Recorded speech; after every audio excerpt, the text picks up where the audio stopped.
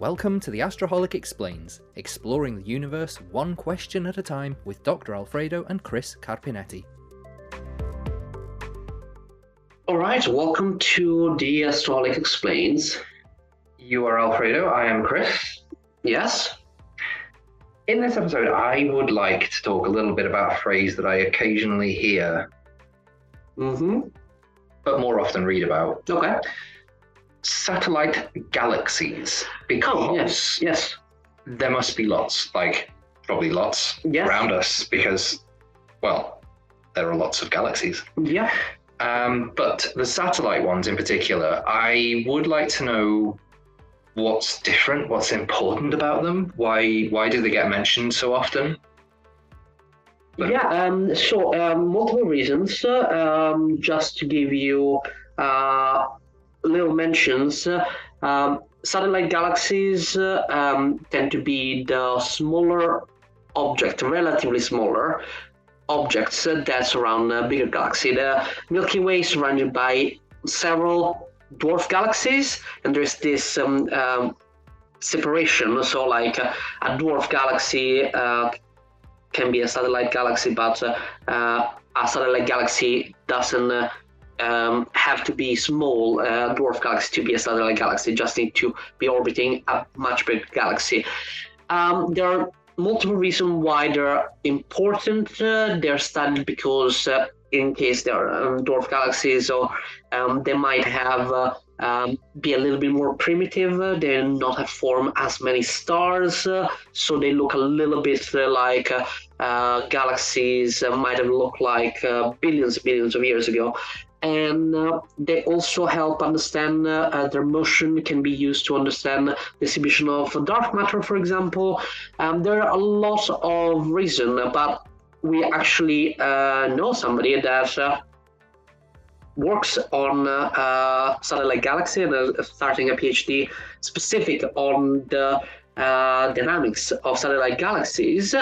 And we had them on the Astroholic Live before, talking about limoncello and dark matter. So we have a returning special guest, and we're excited to have them.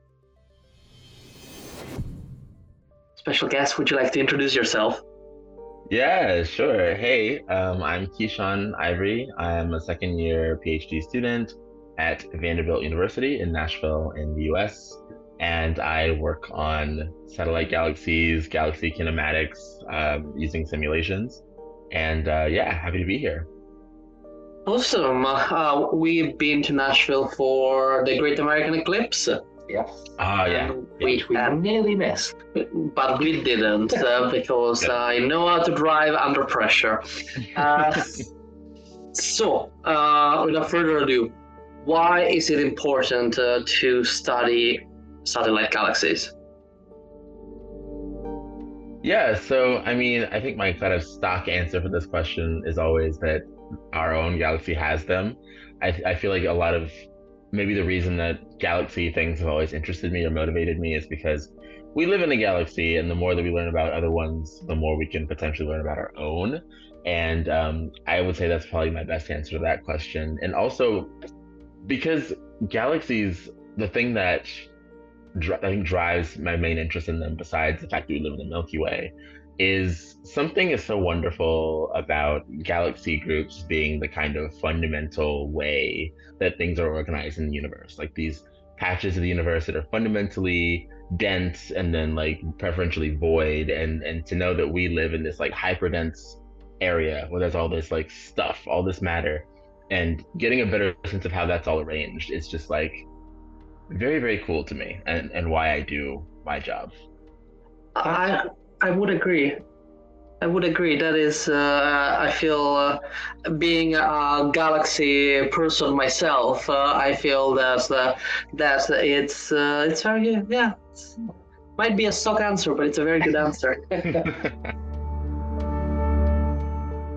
So in the past, you told me that there's something special about their motion.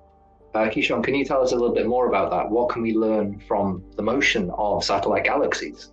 Yeah, for sure. So first, we kind of need to think about what's happening inside any given galaxy. So many slash sort of most galaxies we think have like a supermassive black hole at their center. And so if you consider that, as I kind of just said, there's parts of the universe that are preferentially dense and other parts that are preferentially void. So if you're in this one of these really dense regions where you've got galaxies sort of clustering around each other, it's not wild to think that because of gravity, mass wants to go where other mass is at, you're going to have galaxies sort of falling into other galaxies, merging with other galaxies.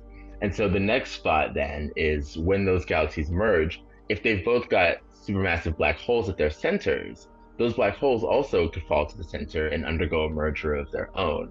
And so the reason that motion matters in this is because imagine you are the satellite, you're the smaller secondary, and you're coming in to this merger. It matters all of a sudden what your black hole is doing with its rotation in regard to the stars in the galaxy that you're falling into. Because if your black hole's motion is being opposed by the motion of the stars, that's like counter rotation, or if it's going the same direction, that's co-rotation.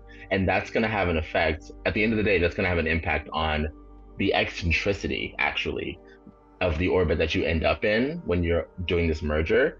And here's the really cool thing about these black hole mergers is that when two black holes get close enough, the main sort of mechanism that brings them even closer and facilitates the merger is actually gravitational waves. But you need them to get very close for that to happen. And so that increasing eccentricity brings you to that really, really close approach that basically is like that final kick that makes the merger happen. So essentially, how quickly the merger is able to happen is impacted by the dynamics and sort of kinematics of the galaxies relative to each other in terms of rotation and then in terms of eccentricity. That is fascinating. I love it that in a way you have a as above, so below kind of level that you have the motion of these galaxies will impact how the motion of the emerging black holes, supermassive black holes, at some point in the future will take place. Mm-hmm. And something that I've written recently was about there is a weird alignment of the Milky Way satellites. That they all seem to orbit, most of them seem to orbit on a plane. And the researcher was thinking that maybe there was some weird mechanism, and it just turned out to be that it was just a chance alignment. Mm-hmm. And it just make me feel like there's so much more to learn about the satellite galaxy. What kind of focus is your PhD going to be on to expand our vast ignorance about their motions? Yeah, so I will say with the planar sort of alignment, mm-hmm. I was happy to know that it was kind of a chance thing, because in the project I did for my master's thesis, which I've also talked to you about before, in that one I was modeling dark matter halos, and I had satellites kind of every which way relative to the central, and I was thinking like, man, I really hope that that's not like an invalid thing to have done, but it seems like that was the right thing to do. But on my current project, my PhD project, I was talking to my advisor about kind of like what is the end game, or like what would the big mm-hmm. final product be, because I'm very oriented to like, what are we going to do with this? And my goal in doing this project is, so I told you a little bit about how the motions can impact the black hole mergers, and so what we want to do is get a sense of, using a simulation, get a sense of how those two properties that I mentioned, eccentricity and then the or counter rotating status of these satellites with respect to their centrals, the distribution of those, like statistically, how are those distributed? So like, to give you a sense of like, or give the listeners like a sense of like the numbers that are involved, eccentricity is kind of like a continuous thing from 0 to 1. So 0 being like a perfectly circular orbit, and 1 being like a parabolic orbit. And so it could be any sort of number in between those. Whereas the and counter rotating, that's kind of a discrete variable, meaning it's just like it is or counter rotating. That's kind of a mm-hmm. binary thing. And so together with this one sort of continuous variable and this one kind of discrete variable, hopefully, like fingers crossed, what I can do is make some kind of prescription for how long you could model your black hole merger to take place, knowing like these two values for the satellite and the central that you're talking about. So like ideally you have a sim and you've built this beautiful universe and you want to model a black hole merger. If you could tell me the eccentricity of your satellite that's undergoing a merger, and you can tell me if it's or counter rotating with regard to its black hole and in the central galaxy, I could tell you like a max and a min for how long to model this merger taking place, and you can draw from somewhere in there and model it that way. That's like the dream. That's what we want. Well, let's dream that. Let's dream big. Okay. Now, for something completely different, we actually invited KeShawn for another reason, because is part of an organization called Black in Astro that just received a major prize from the Royal Astronomical Society. Can you tell us a little bit about your organization, your involvement, and how does it feel winning the prize? For sure, for sure. So yeah, I kind of wear a few different hats, like my PhD student hat, and then my American Astronomical Society committee member hat, and then my Black in Astro hat. So I'll put on the Black in Astro hat and I'll say, Black in Astro is an organization that I am obviously very fond of. My really good friend Ashley Walker, who's an astrochemist at Howard University. We had Ashley on the podcast before. Yes, yes. So Ashley, you love Ashley. She founded Black in Astro back in 2020 when in the U.S. we were having this very interesting sort of racial reckoning, it gets called, which is like for me a kind of a reductive term, but that's what it was being called. And Black in Astro was founded to give like a platform and give voice to Black folks who are in space-related fields and industries. Started out kind of as pure like astrophysics, but has evolved to be aerospace engineering, people in space law, like kind of all different space-related things. And we aim to, one, like raise the profile of Black folks in these fields, just like via like our Twitter campaigns, via Black Space Week, like letting people know, hey, we exist, invite us to give colloquia, invite us to give talks, like celebrate our science, cite our papers, that kind of thing.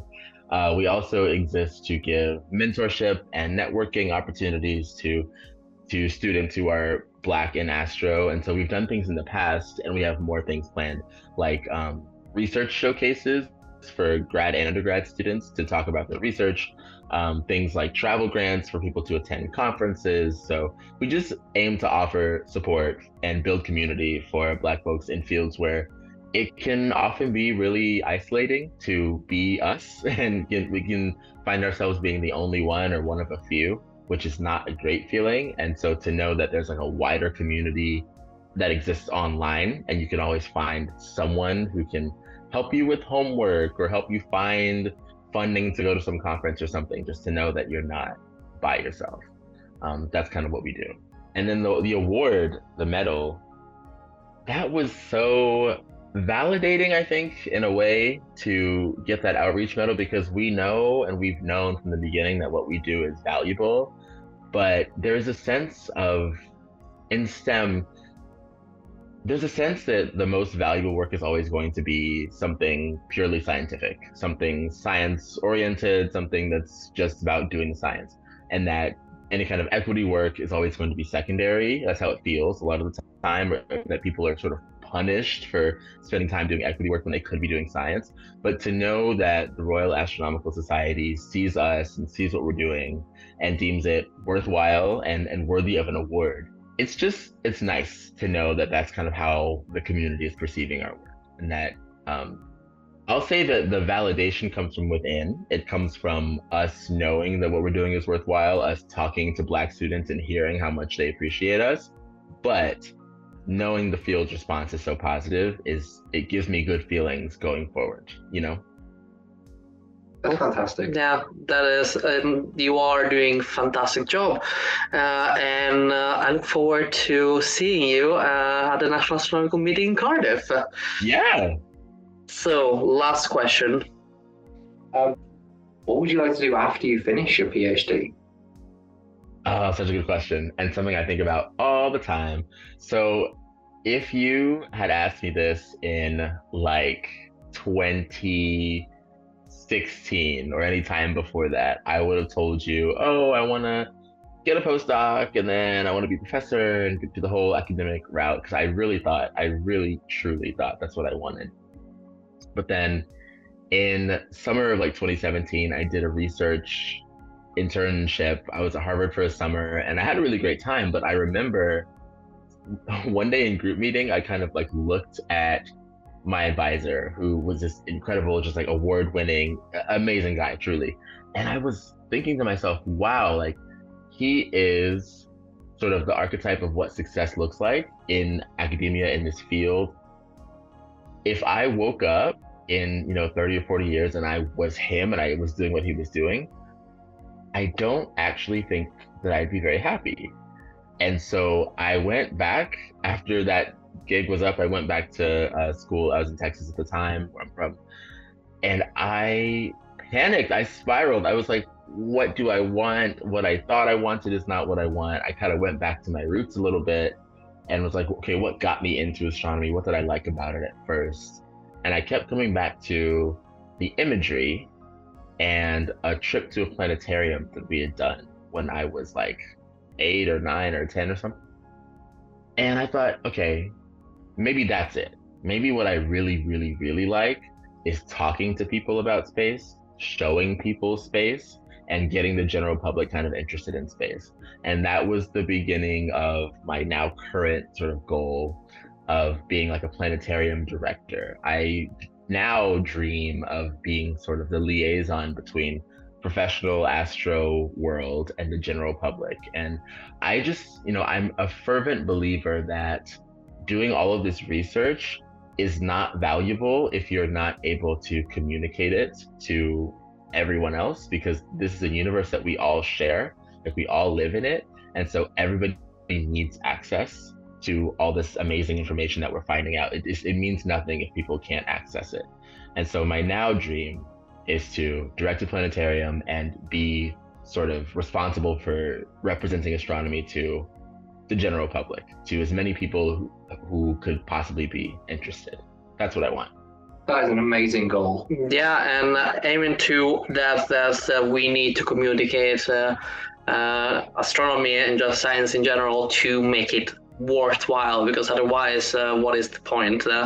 Not just stamp collecting, we need to involve everyone. That is absolutely fantastic, everything that you do, and thank you so much for taking the time to tell us all about satellite galaxies. Of course, my pleasure. I love talking about them. If people are looking for you online, where should they look? I would say main place, I'm on Twitter all the time at KeShawn Rants. I'm there always. I also I have a YouTube channel that's under my name, KeShawn Ivory. There's random stuff there, like cocktail videos. I like to make cocktails from time to time. I sing. I was in an acapella group in undergrad, so I'll post a cover there from time to time. That's a fun place to find my sort of non-astro exploits. But for astro stuff, definitely my Twitter. Awesome. Thank you very much. Thanks a lot. Of course. Thank you so much to KeShawn for coming on again. Yes, thank you so much. And again, KeShawn, our first return guest. At least on the podcast. From the Astronomic Live to the podcast, I think yes. And again, KeShawn and all of the people Black in Astro, congratulations again for winning the Royal Astronomical Society Prize. And yes, thank you so much for the time, and thank you so much for our listener to take part on this little journey about and around the big galaxies, looking at the smaller and peripheral galaxies. Peripheral galaxies. Yes. Thank you so much for listening, and we will see you next time. See you next time.